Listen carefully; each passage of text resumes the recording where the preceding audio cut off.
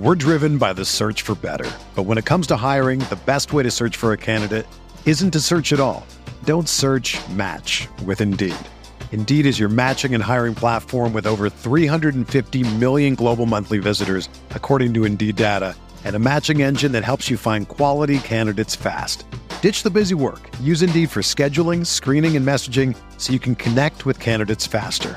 Leveraging over 140 million qualifications and preferences every day, Indeed's matching engine is constantly learning from your preferences, so the more you use Indeed, the better it gets.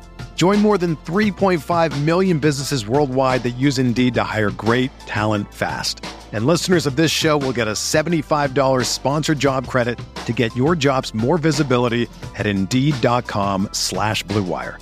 Just go to Indeed.com/Blue Wire right now and support our show by saying that you heard about Indeed on this podcast. That's Indeed.com/Blue Wire. Terms and conditions apply. Need to hire? You need Indeed. It's only a kick, a jump, a block. It's only a serve. It's only a tackle, a run. It's only for the fans. After all, it's only pressure. You got this. Adidas.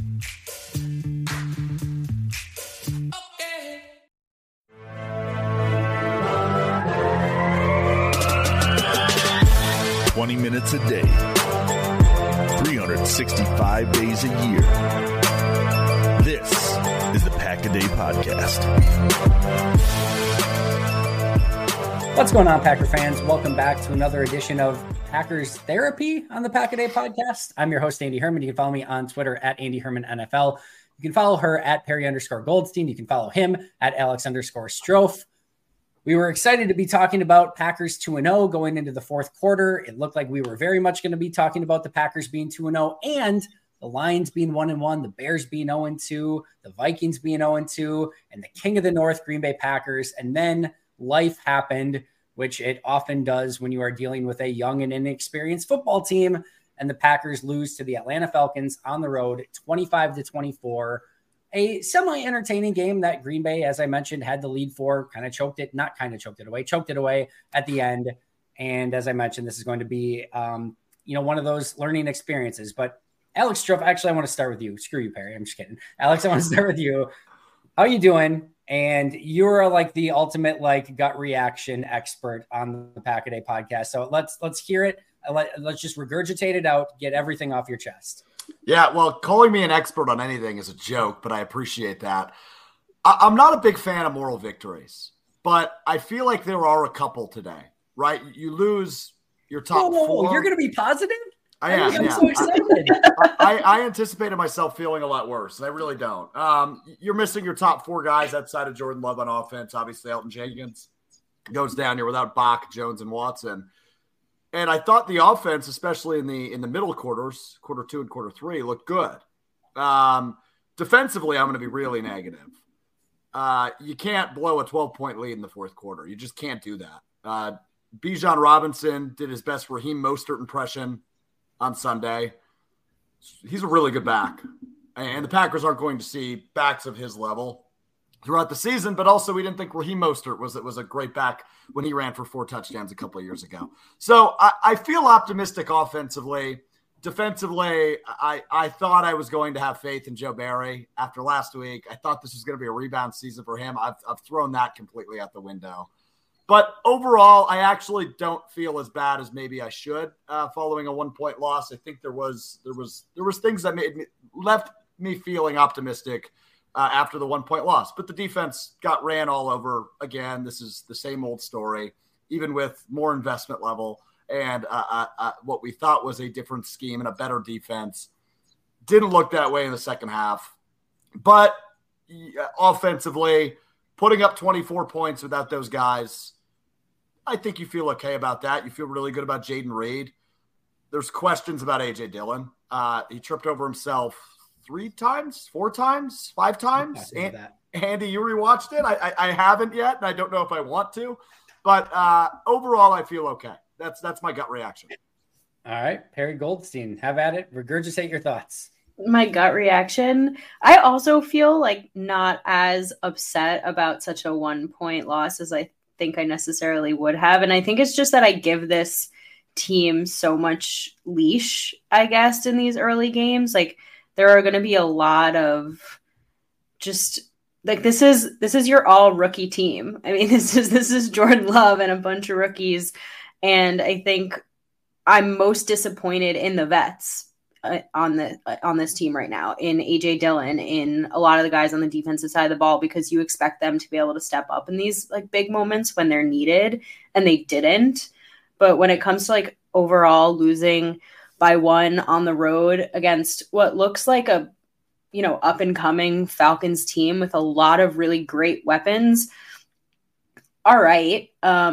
I feel similarly about the defense to Alex. Again, like there's just more talent, more vet. They've been together for now 3 seasons, and it's the same story of them just getting gashed on the ground for 3, 4, 5 yards like per carry and not really being able to adjust or change what they're doing. And the Falcons were able to do in the second half, I think, whatever they wanted to do. They didn't make Desmond Ridder beat them through the air, which probably would have been like my game plan, trying to get Desmond Ridder to throw the ball. And when he did, they could have had 2 interceptions that they didn't have. And it just like, I think all around just wasn't like a good team win. I don't think I can point to one singular thing and be like that, like the defense should have been able to stop the run, but Bijan Robinson is amazing back, but also the offense didn't do them any favors by going 3 and out back-to-back drives. So it's just like all around. And I think, Andy, you said it because I listened to your live after the game, it just like was bad complimentary football, right? It was just all around like a lot of guys just didn't step up and make plays when they needed to. So I feel like this, because it was a winnable game, I actually feel better about the loss. If they had gotten like blown out on the road and didn't look at all like the team we saw against the Bears, I'd be like, okay, this is going to be maybe a roller coaster. I don't know who this team is, but they looked like themselves. They just unfortunately couldn't finish off a fourth quarter game. And I think that's just going to happen when you have a young team. So unfortunate. Yeah, you put it very well in a variety of different ways. I'm relatively optimistic following 2 games. I definitely agree with that. I think disappointing is the right word because of the situation that they were in. They're up 24-12 going into the fourth quarter on the road, missing so many players, had all the momentum in their favor. After that Love to Jaden Reed touchdown, it felt like, the Falcons were potentially going to have to get a little bit one-dimensional, maybe throwing the ball a little bit more. Green Bay just never got them uncomfortable. And, I look at this, I think they've played 7 pretty good quarters of football.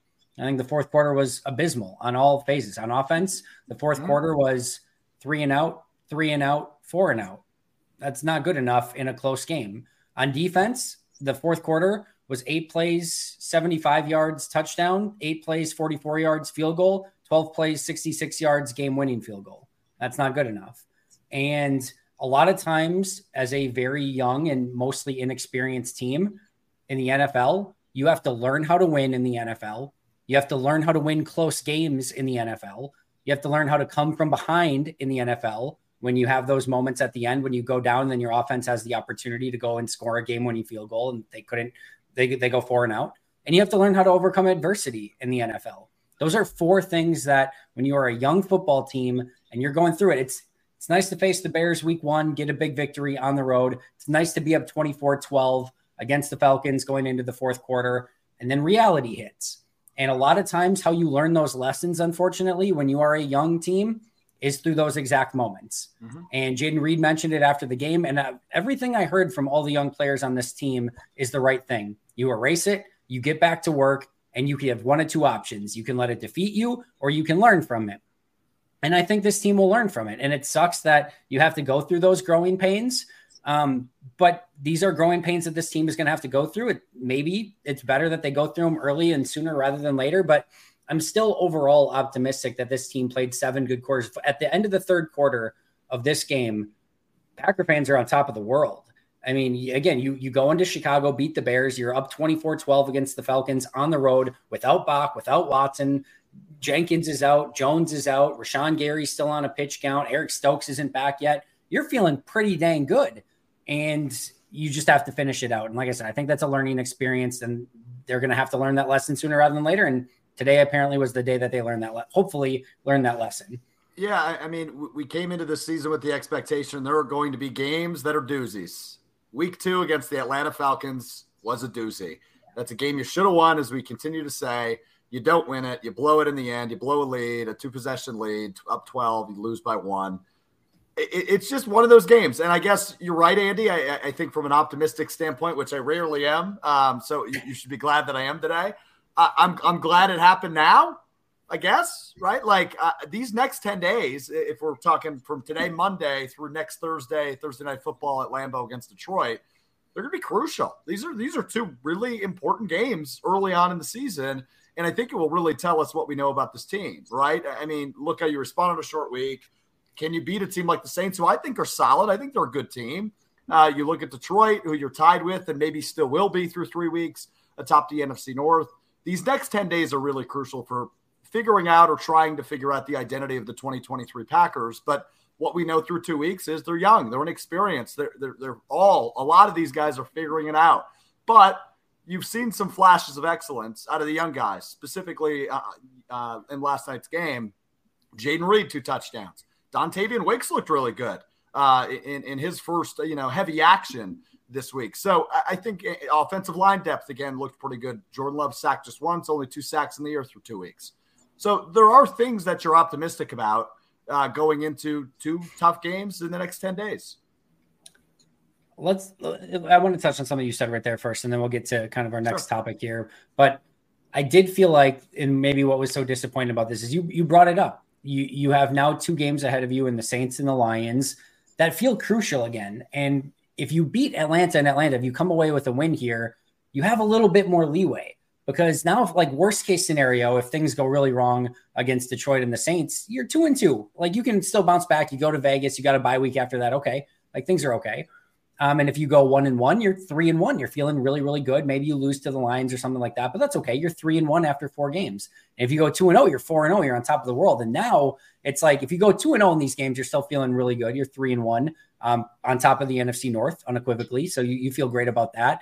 But you go 1-1, you're at 500, which is right around the sort of baseline expectation of where this team was expected to be. I think these are going to be 2 difficult games. And now if you go 0-2, you're 1-3, and that has a totally different connotation to it. So I do feel like that's why it's disappointing, is because this win would have potentially baked in a little bit of different expectations over the course of the next 2 games than what we're staring at right now. But all you can do is take it 1 game at a time. Perry, anything to add to that before we move on to our next topic? All right, fair enough. Let's be pessimistic for a moment, because I know we are Packers therapy here a little bit. I know there's a lot of angst and frustration around Packerland. So let's go over what went wrong in this game, because there is some significant stuff. Let's just get it out of the way to start. Let's talk about the defense. Let's talk about Joe Barry. This to me was the exact, if you're going to bring Joe Barry back for a 3rd season, this is the exact game where he has to prove himself to me. Your offense is beat up. They put up enough points. It's 24 points. It's not a great performance, but it should be a good enough performance to win, especially when you're up 24-12 in the 4th quarter. The Falcons are fine. Bijan Robinson, really good player. Drake London, solid. Kyle Pitts, they mostly took away from the game. He didn't have a monster game. Their offensive line is fine. Desmond Ridder is going to be one of the worst quarterbacks, in my opinion, that they faced through the course of the season. Their offense is fine. They did some nice things, but this is the game where if you want to prove why you were brought back for a 3rd season, go out and make sure that your defense is doing the heavy lifting, and his defense could not do that. They allowed Bijan Robinson, the one player that you couldn't let beat you. You wanted to make Desmond Ridder beat you. You couldn't do that. You wanted to stop the run. They had 200 and a million yards on 45 carries. They completely dominated time of possession. You made them punt once. This isn't Joe Barry's fault, but you dropped 2 interceptions. Yep. Like, this is the sort of performance that if you want to prove, like, hey, I was the right guy to bring back for a 3rd season, this is it. And if you wanted to prove that, hey, you're not just the same Joe Barry that we saw in Washington, that we saw in Detroit, that we saw for the first 2 seasons in Green Bay, Follow up the Bears performance with a performance in Atlanta that was worthy of it. This wasn't. I don't know what the game plan was. I don't know what they're like trying to take away in this game, unless it was Kyle Pitts, which I guess they kind of did. It just was not good enough. It wasn't good enough. My biggest issue is that it's the same old story, right? If the Falcons had just come out with this like incredible game plan, or if Drake London just decided to have his like shining bright moment as this like young budding wide receiver, like, okay, you know what I mean? Like, okay, fine. But it was once again, the Packers getting gashed, just like dinked and dunked down the field. Not even like, Andy, you said it before we started recording, like not even like Bijan didn't even have like a break off run for like 50 yards. You know, Tyler Algiers didn't do anything crazy. I thought Bijan had like one really nice catch and run for like, I think it was 24 yards, and that he just like wasn't covered at all. But like it's like that Dalvin Cook game that I always go back to, where he had like, he's your only player you have to cover, and yet he still is running all over you. And it's like, you go into this game and you know, everyone and their mother knows the Falcons are going to run the ball down your throat, and you're going to have to stop them. And he talked up, and this defense talked up, how they're going to have this new like run defensive scheme this year, that they're not going to be the same guys that they were the year before. And yet here they are, the exact same. It's just like, it's their Achilles heel. And I just don't know how much more talent you can give this defense before you say it has to be the coordinator. And again, like some of these guys, Kenny Clark was playing with his hair on fire tonight, or last night. You know, it's just, there are players who are making plays like Rasul Douglas, but then there are guys who just, I don't know, as a whole, there's something about this defense as a whole that something just like breaks down. I think the perfect example was the non-Mac Hollins touchdown. Like they just kind of let the play end, stopped playing, and luckily Mac Hollins was out of bounds. Like, I just think they just kind of like stopped playing because they thought they finished it, and they didn't finish the play. And that just felt like the perfect example of what went wrong. Yeah. One thing real quick, I think you both summed it up perfectly in response to each of you. So Perry, on that kind of dump off to Bijan, where he went, I think you said 24, 25 yards, whatever it was. I was watching the game with my grandpa and my dad, and I literally said to them out loud what you just said. That's the one guy you should have circled and covered at all times, right? And there was nobody around him. He just had to walk up the sideline for 25 yards. Andy, you started your beautiful soliloquy with something around the lines of 24 points should be enough. It was enough. The Packers had this game won, and the defense blew it. Now, would you have liked to see, like the QB sneak false start play that I didn't love? I don't really understand that. Maybe one of you can explain it to me. I would have liked to just see them do something different, or maybe that just actually snap the football. I don't know what happened there. The last drive, obviously only have a minute, no timeouts. Didn't love that drive, but 24 points was enough today. And the defense is the main reason they blew it. So those are my responses, but curious on your thoughts on what the hell happened with that non-QB sneak thing. Is that I don't know what that was. I want to say one thing though, before that, is that the more I think about this, that's actually the worst way to get beat, because your offense unfortunately goes 3 and out. Guess what? This is a young offense. They're going to have 3 and outs. Mm-hmm. It's going to happen. I'm expecting that. This defense is exhausted. Unfortunately, they have to go back out on that field, and Atlanta knows, well, let's just keep running the ball for 5 yards, and we're just going to hold the ball and keep making them tired. And then guess what? The Packers offense goes 3 and out again.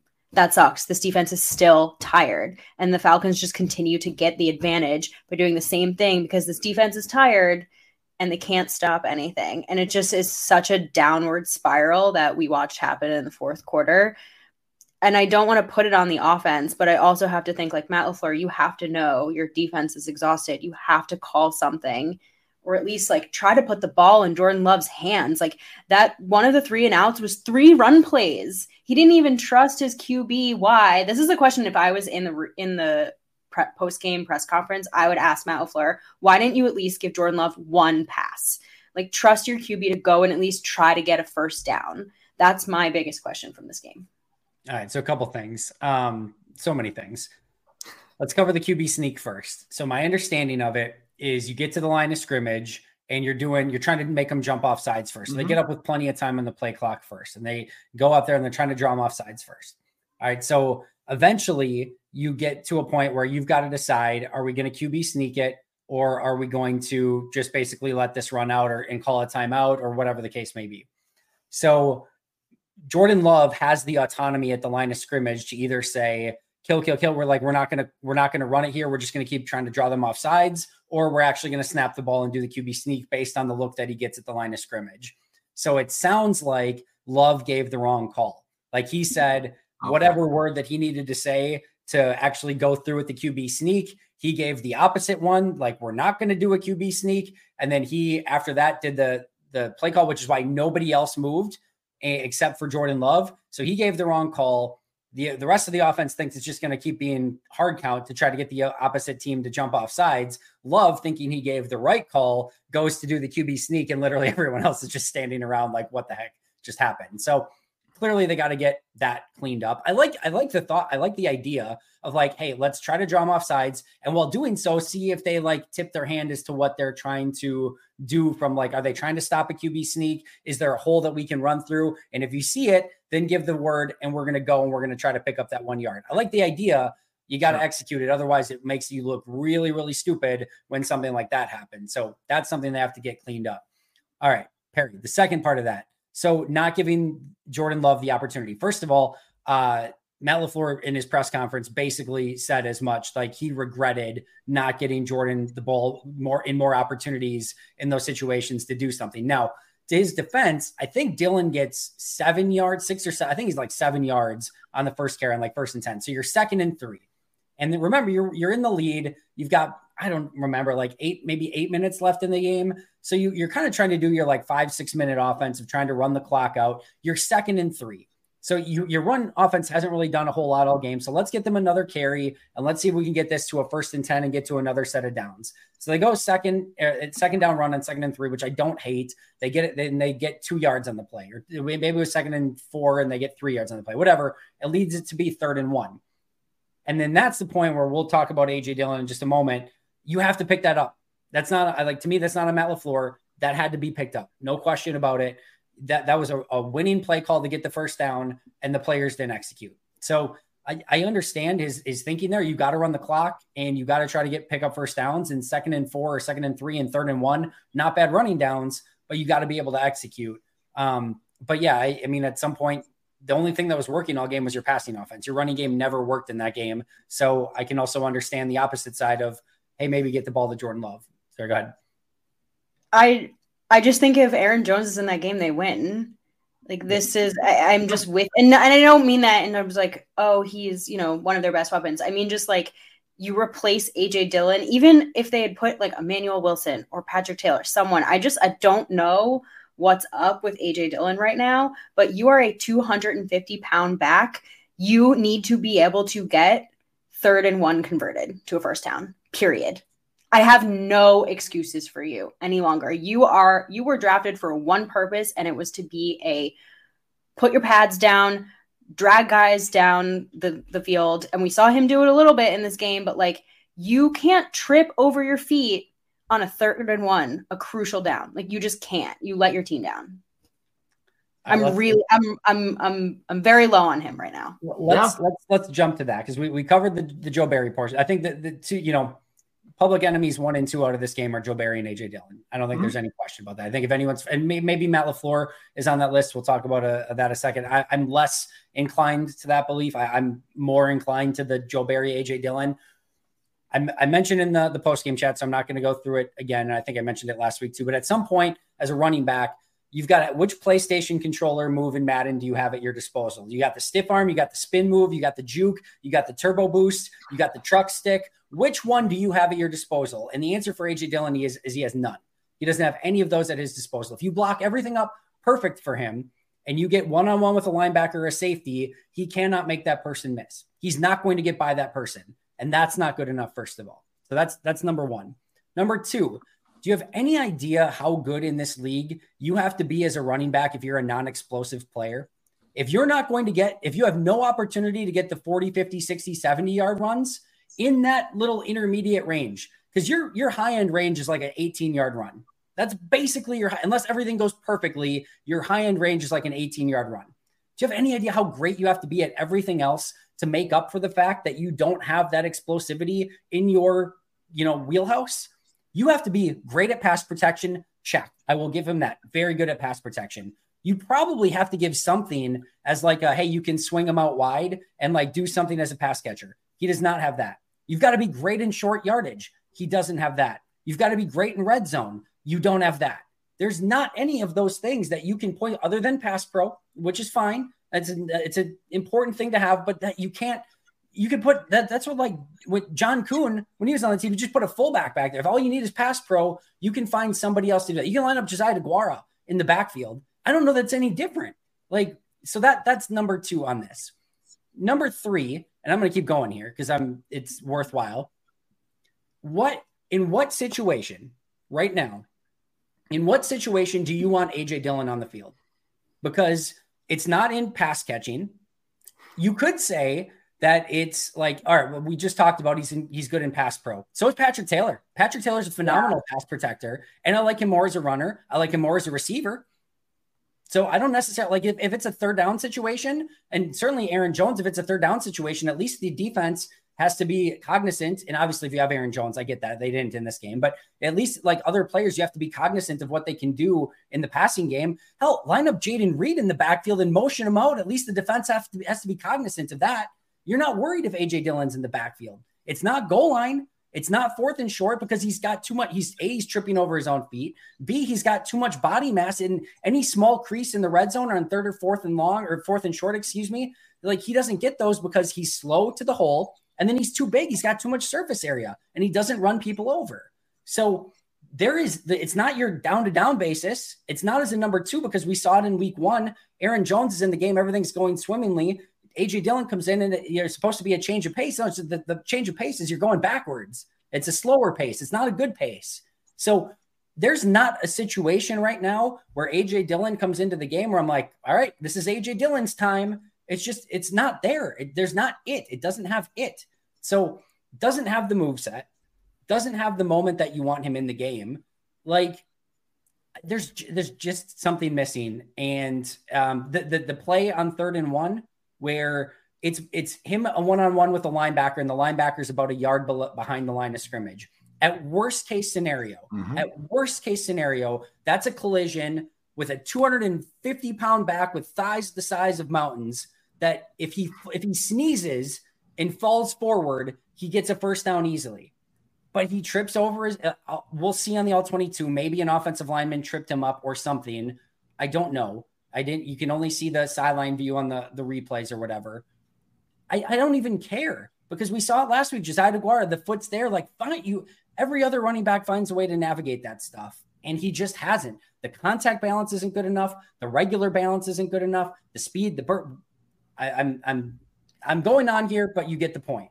I'm curious, Andy. I mean, you said it, so you have to see the all 22, but like whether the blocking for him was better this week than it was last week. Because I know that was like kind of a caveat people were making, like he wasn't blocked up well last week, or at least the run blocking was inconsistent, but it felt like he had holes. And especially in that 3rd and 1 situation, which is the one we're focused on right now, because it obviously like meant the game. Yeah. He had all of the room, at least I saw it. Same with the play that Matt LaFleur had to challenge. He tripped over himself and then was able to leap over because a Falcon didn't touch him. But like, it shouldn't even come to that. It should not come to that.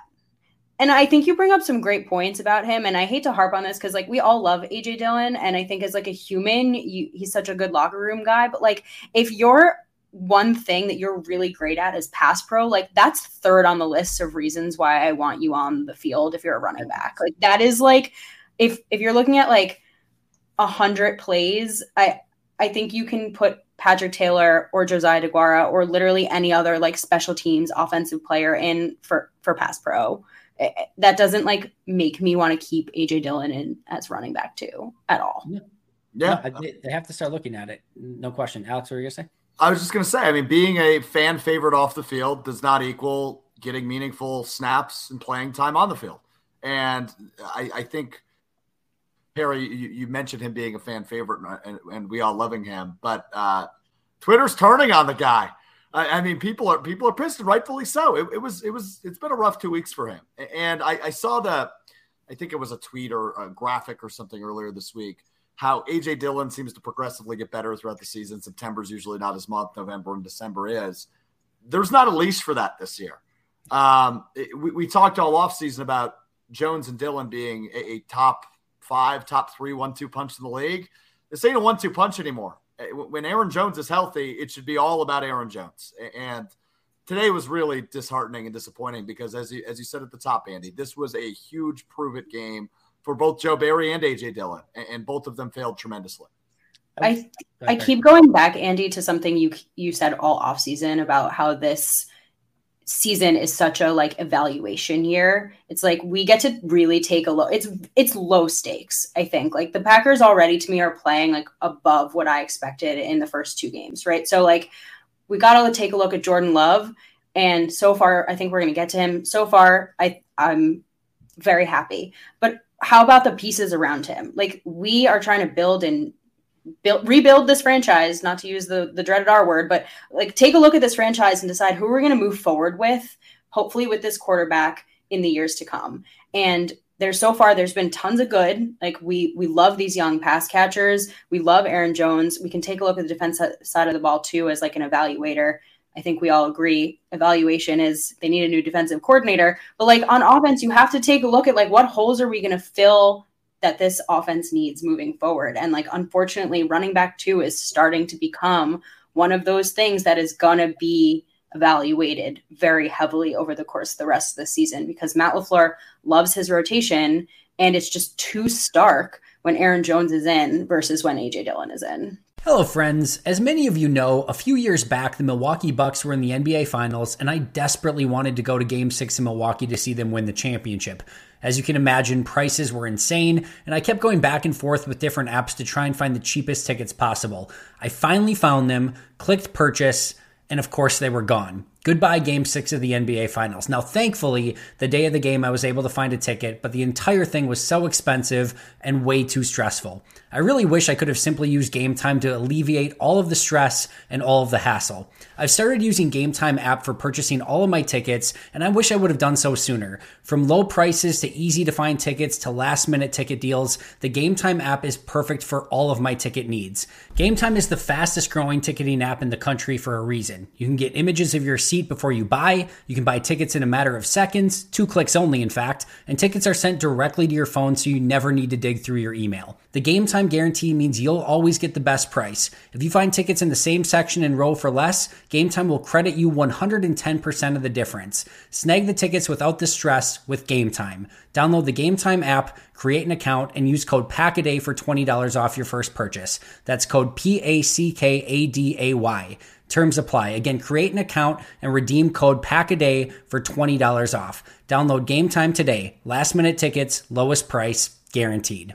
It's finally football season, which means it's also finally daily fantasy football season. And while I get excited to play daily fantasy every year around this time, I'm even more excited this year because I'll be using Prize Picks for all my daily fantasy selections. Prize Picks is really simple to play. You can make picks and submit your entry in less than 60 seconds. Even better, they offer ultra quick withdrawals to make all your transactions super fast and easy. Also keep an eye out for weekly promotions that can lead to big payouts. My favorite? Taco Tuesday. Each Tuesday, Prize Picks discounts select player projections up to 25% to provide even more value. Before football season ramps up, I've been using Prize Picks for my MLB and college football picks as I prep for a season of winning in daily fantasy football. The experience has been amazing, and it's increased my daily enjoyment of watching Brewers and Badger games. Now, it's time to get some Jordan Love entries in prior to this weekend's game. The great thing for me is that they offer Apple Pay, which makes depositing money into my account so incredibly easy. So what are you waiting for? Join me on Prize Picks by going to prizepicks.com/packaday and use code PACKADAY for a first deposit match up to $100. That's prizepicks.com/packaday using code PACKADAY for a first deposit match up to $100. Prize Picks, daily fantasy sports made easy. Yeah, they made a lot of changes at the playmaker positions. We know Aaron Jones. It seems like he's just going to go forever. He's incredible. But outside of that, there's 2 holdovers from that kind of slower Aaron Rodgers-esque offense. That was Allen Lazard, Mercedes Lewis, Robert Tonyan, Randall Cobb. There's kind of 2 holdovers right now. That's A.J. Dillon and Josiah DeGuara. you can tell the difference in speed and playmaking between everyone else that the Packers have on offense and A.J. Dillon and Josiah DeGuara. It's just a full step slower at least. And I think as they continue to migrate into this more playmaking, explosive offense with all these fun players, especially once Christian Watson gets back and Aaron Jones gets back, it's just, there's not as much leeway for it because you have other players who you can get the ball to and they can make plays happen. And right now, those two, it's not, DeGuara's less of an issue because he's more of just a complimentary player anyway. You're not giving the ball to him all that much, but there's a difference when you see those two guys get the ball. DeGuara got one today and had like a guy to miss and make miss in the open field, and it just wasn't even close. Like the guy just tackled him immediately. It's just like, all right. So yeah, I think that there is an evaluation to be made there. But yeah, no, it's not good enough. And we are to the point now where Green Bay has to look at what to do with that number 2 running back position, because you can't just keep doing the same thing. And especially in an evaluation year, it's time to get an evaluation on Emmanuel Wilson. It's time to get an evaluation on Patrick Taylor, see what they can do.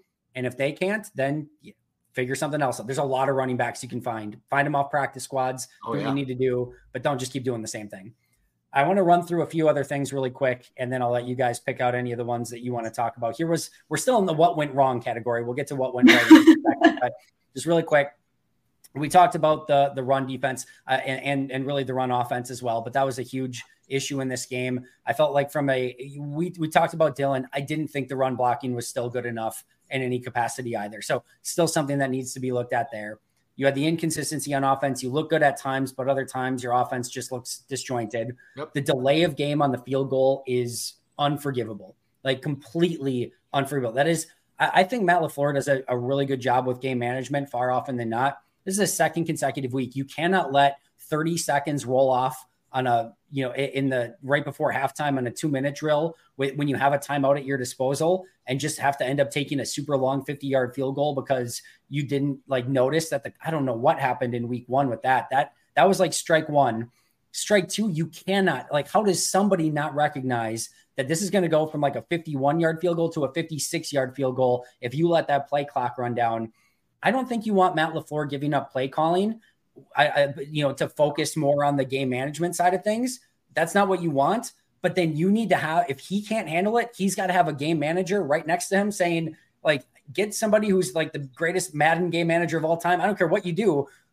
Figure out somebody next to you that's like, hey, play clock, call timeout. Because if he can't multitask that, then that's a big issue. I'm on strike 2. I'm not willing to go further than that at this point, but that's 2 fairly significant game management strikes in 2 weeks. So just of note, obviously the fourth quarter was a massive issue. 3 long drives for the Falcons offense, 3 and out / 4 and outs for the Packers offense. You had the dropped interceptions.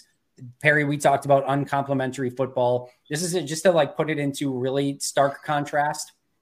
The Falcons had 78 plays of offense. The Packers had 47. Falcons ran 31 more plays of offense in this game. Wow. It's going to be really fun to grade the Packers offense this week because it's not going to take long. It's going to be really awful to grade the Packers defense this week. It's going to take a very long time.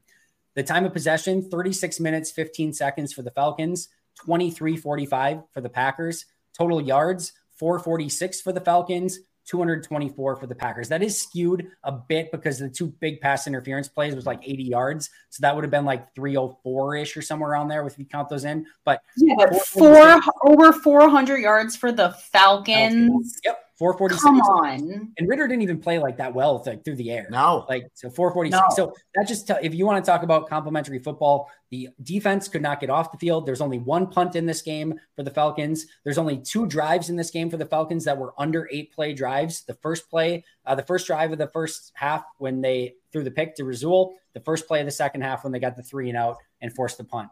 So defense couldn't get off the field. The offense, when the defense desperately needed you to put a drive together so that they could have a bit of a breather, couldn't get any drives together. They basically only had 2 drives of any substance in this entire game.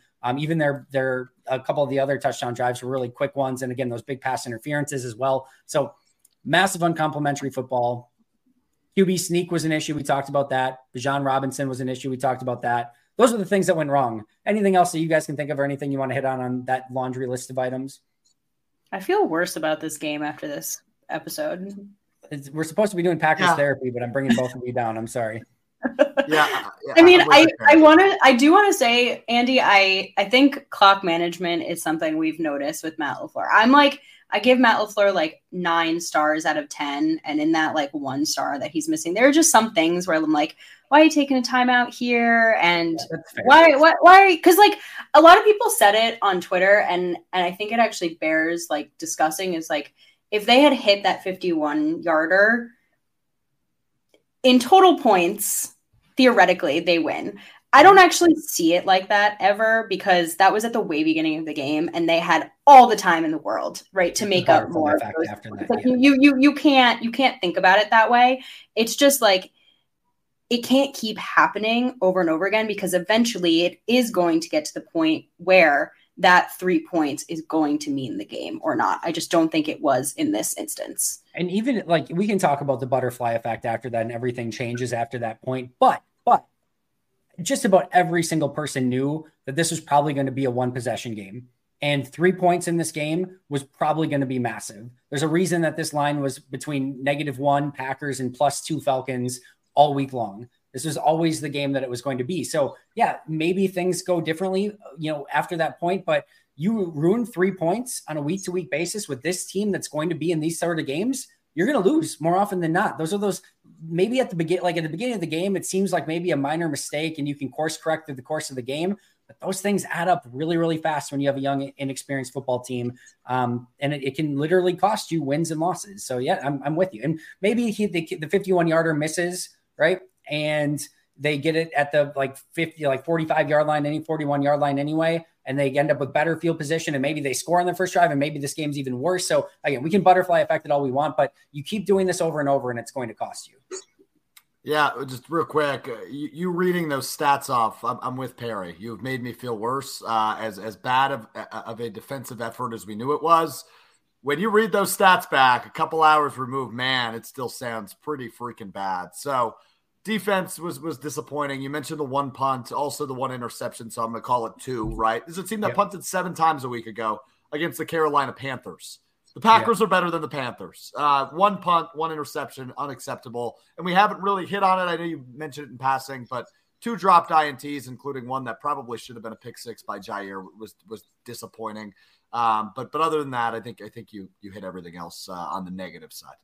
I think Tyler Algier makes the play on Jair. I think they get the ball right around the same spot if he picks that off. Even if not, if you want to look at it like the Quay missed pick and the Jair missed pick, I think they score touchdowns on the subsequent drives anyway. So yeah, we could butterfly effect this all day. We're not going to, but just not good enough. Just not good enough. All right, let's try to flip it around. Let's talk about some things that went right in this game.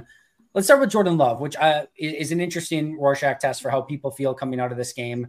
14 for 25, not a great percentage. 151 yards, not great in yardage. 3 touchdowns, no picks. That's great. One of those passing touchdowns is basically a handoff to Jaden Reed, but still 3 touchdowns, no picks. You had the 2 big pass interference plays that I mentioned, which adds like 80 yards to it, which would have definitely skewed the yardage numbers a little bit. Through 3 quarters, I think this is the same sort of litmus test, right? Through 3 quarters, you're feeling really, really good about Jordan Love. Made some really big touchdown throws and looked calm, composed throughout the entirety of it. 4th quarter had some opportunities, missed some throws, couldn't get had the weird QB sneak issue, couldn't get the team going when the game is on the line, down by 1 point, need a field goal, couldn't pick up a first down. So kind of the same as the rest of the team, where 3 quarters good, 1 quarter not so good, but I'm still kind of pretty optimistic from this performance overall. But Perry, I'll start with you. Yeah, I actually don't attribute this loss to Jordan Love at all. I think he did everything that was asked of him. And again, like on that final drive with 54 seconds left, like, do you hope that he has like a completion, he can get them down the field? Sure. But that's something that is going to take time. And it's not just on him, it's on the receivers as well. Like, are they running the right routes? You can really only go to the sidelines in that instance as well. So like, it really limits what you're able to do. That's growing pains to me. I don't think they should have ever been in that position in the first place. If we had seen Jordan Love drive the field for the winning field goal, I would have been like, we're done here. We have him. I hope that one day and some point this season, there are going to be drives where he can show us that he can do that, because he's going to need to do that, right? 4th quarter comeback drives. he made some really nice throws. I think his demeanor above all else just continues to impress me. He never, ever seems unfazed. And the Falcons brought some way more pressure than the Bears did in this game. And he had guys in his face unfazed. I love to see him spread the ball around. 7 of the offensive players got catches in this game. So he's spreading the ball around and kind of making defenses be like, well, he's going to hit everybody, so we got to cover everybody. Just like there's still a lot of good there. You want more yardage and you want them to pick up some first downs in the fourth quarter. But overall, I'm still feeling okay I'm feeling good about Love, and I don't think that he lost them this game. Alex? Yeah, I would agree. I love Love. 8 quarters of football, 6 touchdowns, no interceptions, almost one today, but it wasn't caught. So 0 interceptions through 2 games. I think that if I would have told you that, 3 weeks ago, we'd all be like, hell yeah, we'll take that. 6 touchdowns and no interceptions through 2 games. So that's impressive. I echo Perry's comments on confidence and poise. It's something the 3 of us had talked about throughout training camp and preseason. That's what we're looking for. And through 2 games, he has totally nailed that part of it. Confidence, poise, doesn't overreact, like cool, calm, collected. Really like that with him. I'm really happy with where he's at. I echo Perry. He is not the reason they lost this game today. We've gone over all those reasons. So yeah, I'm feeling really good. I'm not ready to put the gold jacket on him quite yet. Give me 2 more weeks and I'll be saying that. But overall right now, I do feel really good about his progression and where he's at through 2 weeks. Yeah, me too. And you go back to that last drive too, like that throw to Toure on 4th down is a pretty freaking great throw. And by the way, I think had there not been the penalty, Green Bay gets up and spikes that ball before they review it. Yeah. So like, had you not had the stupid penalty on the outside on a guy that's not even running a route that's going for a first down anyway, have you not had that?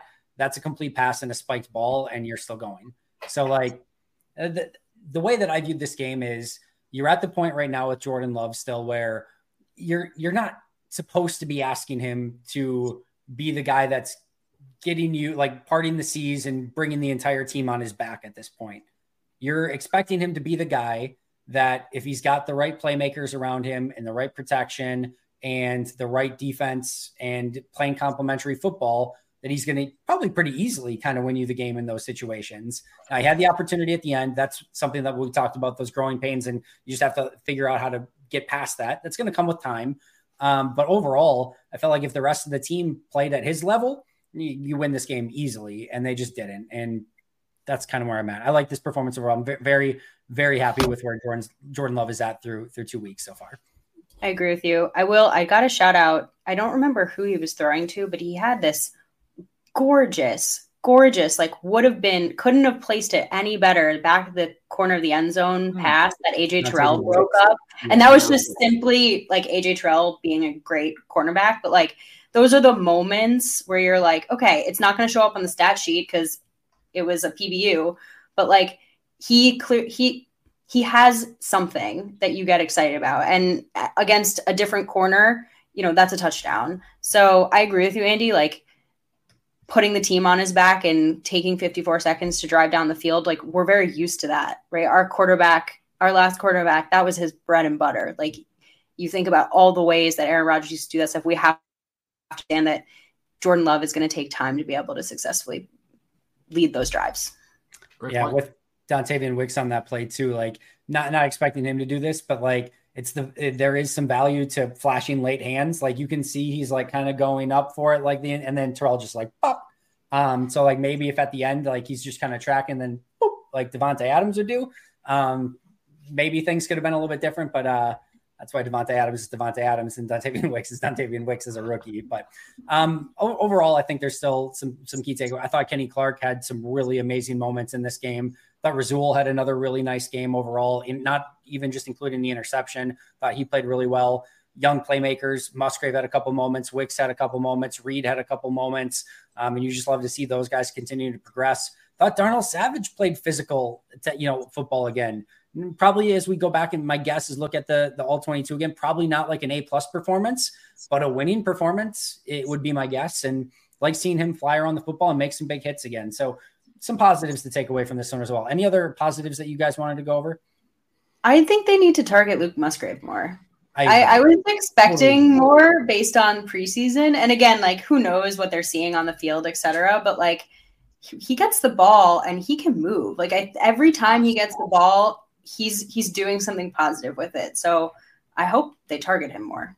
Not just target. They need to scheme him more. Meaning they need to run their plays that are designed to get to him. I thought with Troy Anderson being out and the linebackers that were in this game, I thought there was a lot of opportunity to go to Musgrave. We saw the little misdirection where he gets out in the flat, he catches, and he's bringing it for 20 yards. That's the stuff, the misdirection. And part of that is it's tough to get to your play action game if you're not running the football well. Like it makes it a little bit more complicated, but you got to call some more stuff for that guy. He's too talented not to. Probably your most talented offensive player with Watson out. I'm not saying your best, but probably your most talented. Like either way, with Watson and Jones out, excuse me. But like at least in the conversation, yeah, I'm totally with you. I think they needed to scheme him a little bit more. Yeah, I mean, I just go further and say all the young pass catchers. We mentioned Reed, we mentioned Wicks, we and obviously Musgrave. He is really quick for being as big as he is, and I know that's something we talked a lot about in the preseason. But totally agree with you on that, Perry. But yeah, I mean, when you have your top four, as I called them earlier, offenders outside of Jordan Love not on the field, I thought this offense looked really good at certain times in this game. So encouraging signs from all the young pass catchers, really. Yeah, very much so. All right, let's talk about the adding injury to insult. Elton Jenkins leaves the game with a knee injury. Sounds like it's an MCL sprain. Probably the best case scenario, given how his knee was rolled up on and how he, went out of the game and didn't come back. But probably going to be some time there, which is frustrating. Lucas Van Ness leaves with an elbow injury. He does not return to the game at any point after that I saw. I was watching for it on the rewatch and did not see him ever go back in the game. That's a frustrating injury as well because he had some moments early in that game. You just don't want to get to the point where, we're going to be showing up on Wednesday to practice and the first guys you're looking for are David Bakhtiari, Aaron Jones, Christian Watson, Elton Jenkins, Lucas Van Ness. Like that's a lot to make up for on a young team like this. So frustrating to say the least that those are the two guys that go out injured, but it's next guy up, and we'll see what ends up coming of the guys who were out in this game. Hopefully they were being cautious, and Jones and Watson and Bakhtiari are able to make it back this week, and hopefully LVNs isn't anything long-term. You go into it with just missing Jenkins, you can get through that, but it's going to be interesting to see the injury report through the course of this week. My hunch is that they're being cautious given the Packers schedule because they are going to play 3 games in 12 days. And, as Alex alluded to earlier, I think Saints and Lions, especially Lions being a division game, just like being very key to win. LVN, it looked like he got hurt he just got like popped, like he hit an offensive player and just like bad angle. So I'm really hopeful that that's not anything serious. I saw him go. Originally I thought it was his shoulder. When they saw his elbow, I was a little confused. But yeah, I mean, the list is getting longer. And it's still very early in the season. This is football, right? Like you watch around the league and every team is banged up because that's just the name of the game. But I think good teams find a way to stay healthy. Yeah, it's tough. Yeah. We'll wrap up with this and we'll maybe do a couple quick ones after this. But I think probably the one conversation we haven't had today that's been a very big topic in Packerland has been the situation with David Bakhtiari, which Matt LaFleur wanted nothing to do with after in the post-game press conference talking about at all. You can tell he's frustrated to some extent. And maybe he was just being frustrated with being asked about it. I think he's frustrated with the situation. I'm sure Bakhtiari's frustrated with it. That's a really important football player for this team. I do think that, he missed, I think just the one game last year against New York. Somebody I don't think he missed Washington, did he? But either way, he didn't miss much time up until the appendectomy with the knee injury. Hopefully this is just the one game and that's it. And he can go the rest of the year. But I don't know what to make of it at this point. And I know people are like, there's already like the trade David, like nobody's trading for David Bakhtiari at that contract with that knee. You don't know if he's going to play any week, much less, any significant period of time. So there's no trade that's going to happen there. They're certainly not going to cut him. Yeah, I don't know. I don't know what the answer is, but I understand the frustration with it. That's for sure. He did miss. Yeah, there's the Washington game he missed. So he missed Washington. He did not miss the Giants game last year. So just one with the knee last year? Because you missed the first two, which he was still recovering from. Then he played 3, 4, 5, 6, missed Washington in 7, played 8, 9, 10, 11, 12, then missed 13, 14, 15, 16 with the appendectomy, then played 17 and 18. So the only thing he missed after coming back, so if you consider week 1 and 2, him still that was still on his recovery phase. Once he came back in week 3 last year, he only missed 1 game last year with the knee injury. The rest, there was a 4-game stretch with the appendectomy. So if this is that 1 game this year, if we could have signed up without knowing ahead of time for 14 games of Bakhtiari going into this year, you would have probably been sign me the hell up. I'll take that right now. So if this is one of the 3, not a big deal. If it ends up being he plays 6 games, 7 games, a much bigger deal. But I certainly understand the frustration for people. Everyone is frustrated by it. Bakhtiari is frustrated by it. The Packers are frustrated by it. Fans are frustrated by it. Nobody is winning this. And yeah, it just sucks all the way around. It's exactly what I was going to say. Everybody's pissed off about it, and rightfully so. It sucks. I don't know what you can do. If it's a turf thing, I don't think they play, and correct me if I'm wrong, I don't think they play on turf again for 2 months. So I don't know. It's just strange. LaFleur's response after the game, I'm surprised he wasn't ready for that question. But other than that, it sucks. Here's the thing that's weird, because he's frustrated that he keeps getting asked about it when they've been pretty clear that this is just going to be the situation with Bakhtiari moving forward. And I to some extent, had this just been the sort of normal status quo of this is what you're going to get out of Bakhtiari, I understand it. When he keeps getting asked about it on practice every day, when it's he's just not going to practice, guys. I get it. I get why he would be frustrated of guys, why are you still asking if Bakhtiari is going to practice or not? We've told you that this is going to be the case. He's probably not going to practice very often. That I can get. When he doesn't play in a game, and that's not the norm. That didn't happen. That only happened once last year because of the knee last year. They didn't play. So it's a fair question to ask about it at that point of what happened in this specific situation that he couldn't go in this game. So to just not be transparent about it of it flared up a little bit, or yep, no, it's the same thing. But this game he wasn't you have to answer the question. You should answer the question in some capacity. So the frustration on any normal practice day, or if it's a game of whatever, but not playing, that's different. And to me, there should have been a better answer there. Anyway, all right, final things. NFC North goes 0-4 on the day if there's one, or 0-4 on the week, I guess, since Minnesota played on Thursday. But feels like a missed opportunity, but at the same time, you don't lose ground to anyone, I guess. So it is what it is. Saints will play on Monday Night Football, so we'll get an opportunity to watch the Saints play 6 days before they come to Lambeau. It also means that they will have back-to-back games on the road, and it starts with Carolina on the road on Monday night, and then Green Bay on the road next week.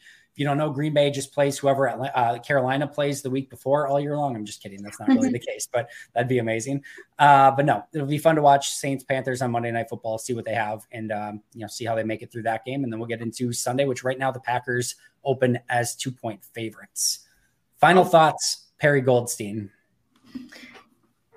I'm going to stick with the way I felt going into this conversation, because I felt like this was very enlightening. Always great talking about the game with you guys, but something about the fact that this was winnable makes me feel better about the status of this team moving forward, right? You're not hopefully going to have another game missing all the weapons that we listed that weren't playing. There's a ton to learn from, which I think really early on in the season is always a good thing as long as you learn from it, take action, change, etc. But they were in it, right? They're going to be in games, and there just are going to be some with this team that they lose close games, and that really sucks and is unfortunate. But I liked seeing them win and battle until literally the clock was at 0. The way they bounce back on Sunday, next Sunday against the Saints, going to be huge. I will be in attendance, so I'm expecting a W.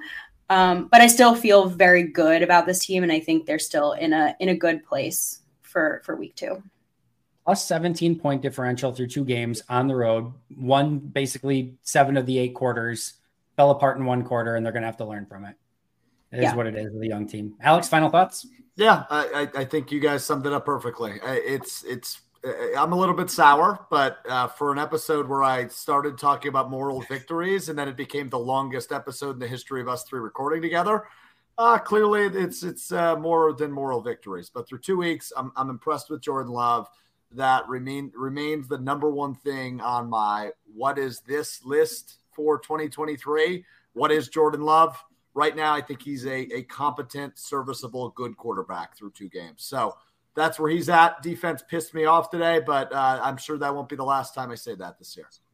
I like how you guys both started very positive, and I was able to drag you down through the course of the episode for the most part. So you're welcome for that. So much for Packers therapy. I've ruined your night overall, but no, I agree with both of you. I think there's some positives still to take away from this team through 2 weeks. Certainly some things I have to learn from, and that is what we knew and expected going into this season. So don't be super surprised. It's going to happen continuously through the course of this year. There's going to be some moments where you think this is a playoff team that can win, maybe even playoff games. There's going to be moments where you're like, why, how, when, how.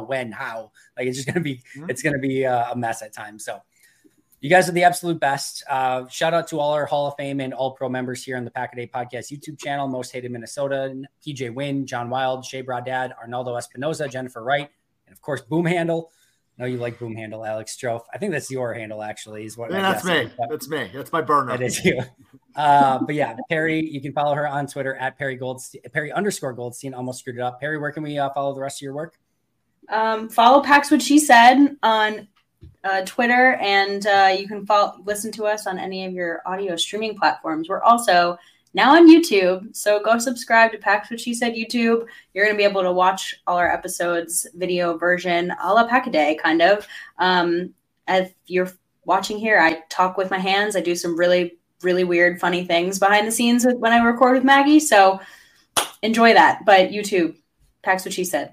We always do. Alex, you can follow him at Alex_Strofe. Where can we find the rest of your work, Sir Alex? On the YouTube channel, Boom Handle. No, I'm kidding. I decided it was finally time to also launch a podcast. Mr. Irrelevant with Alex Strofe. 3 episodes every week, Monday, Wednesday, Friday. Have Saints linebacker Zach Bond coming up on Wednesday. So we'll get a little behind enemy territory scouting report with Zach Bond coming up on Wednesday. But you can find it also wherever you get into your podcasts. Quit competing with Pack-A-Day, you two jerks. It's enough of that. No, definitely go follow both of their work. They're absolutely phenomenal. You can follow me at Andy Herman NFL. You can follow the podcast at Pack-A-Day Podcast. That'll do it for us. It'll be 2-1 a week from now. Alex and Perry, I'll talk to you guys in 2 weeks when the Packers are 3-1. But until next time, and as always, go Pack Go.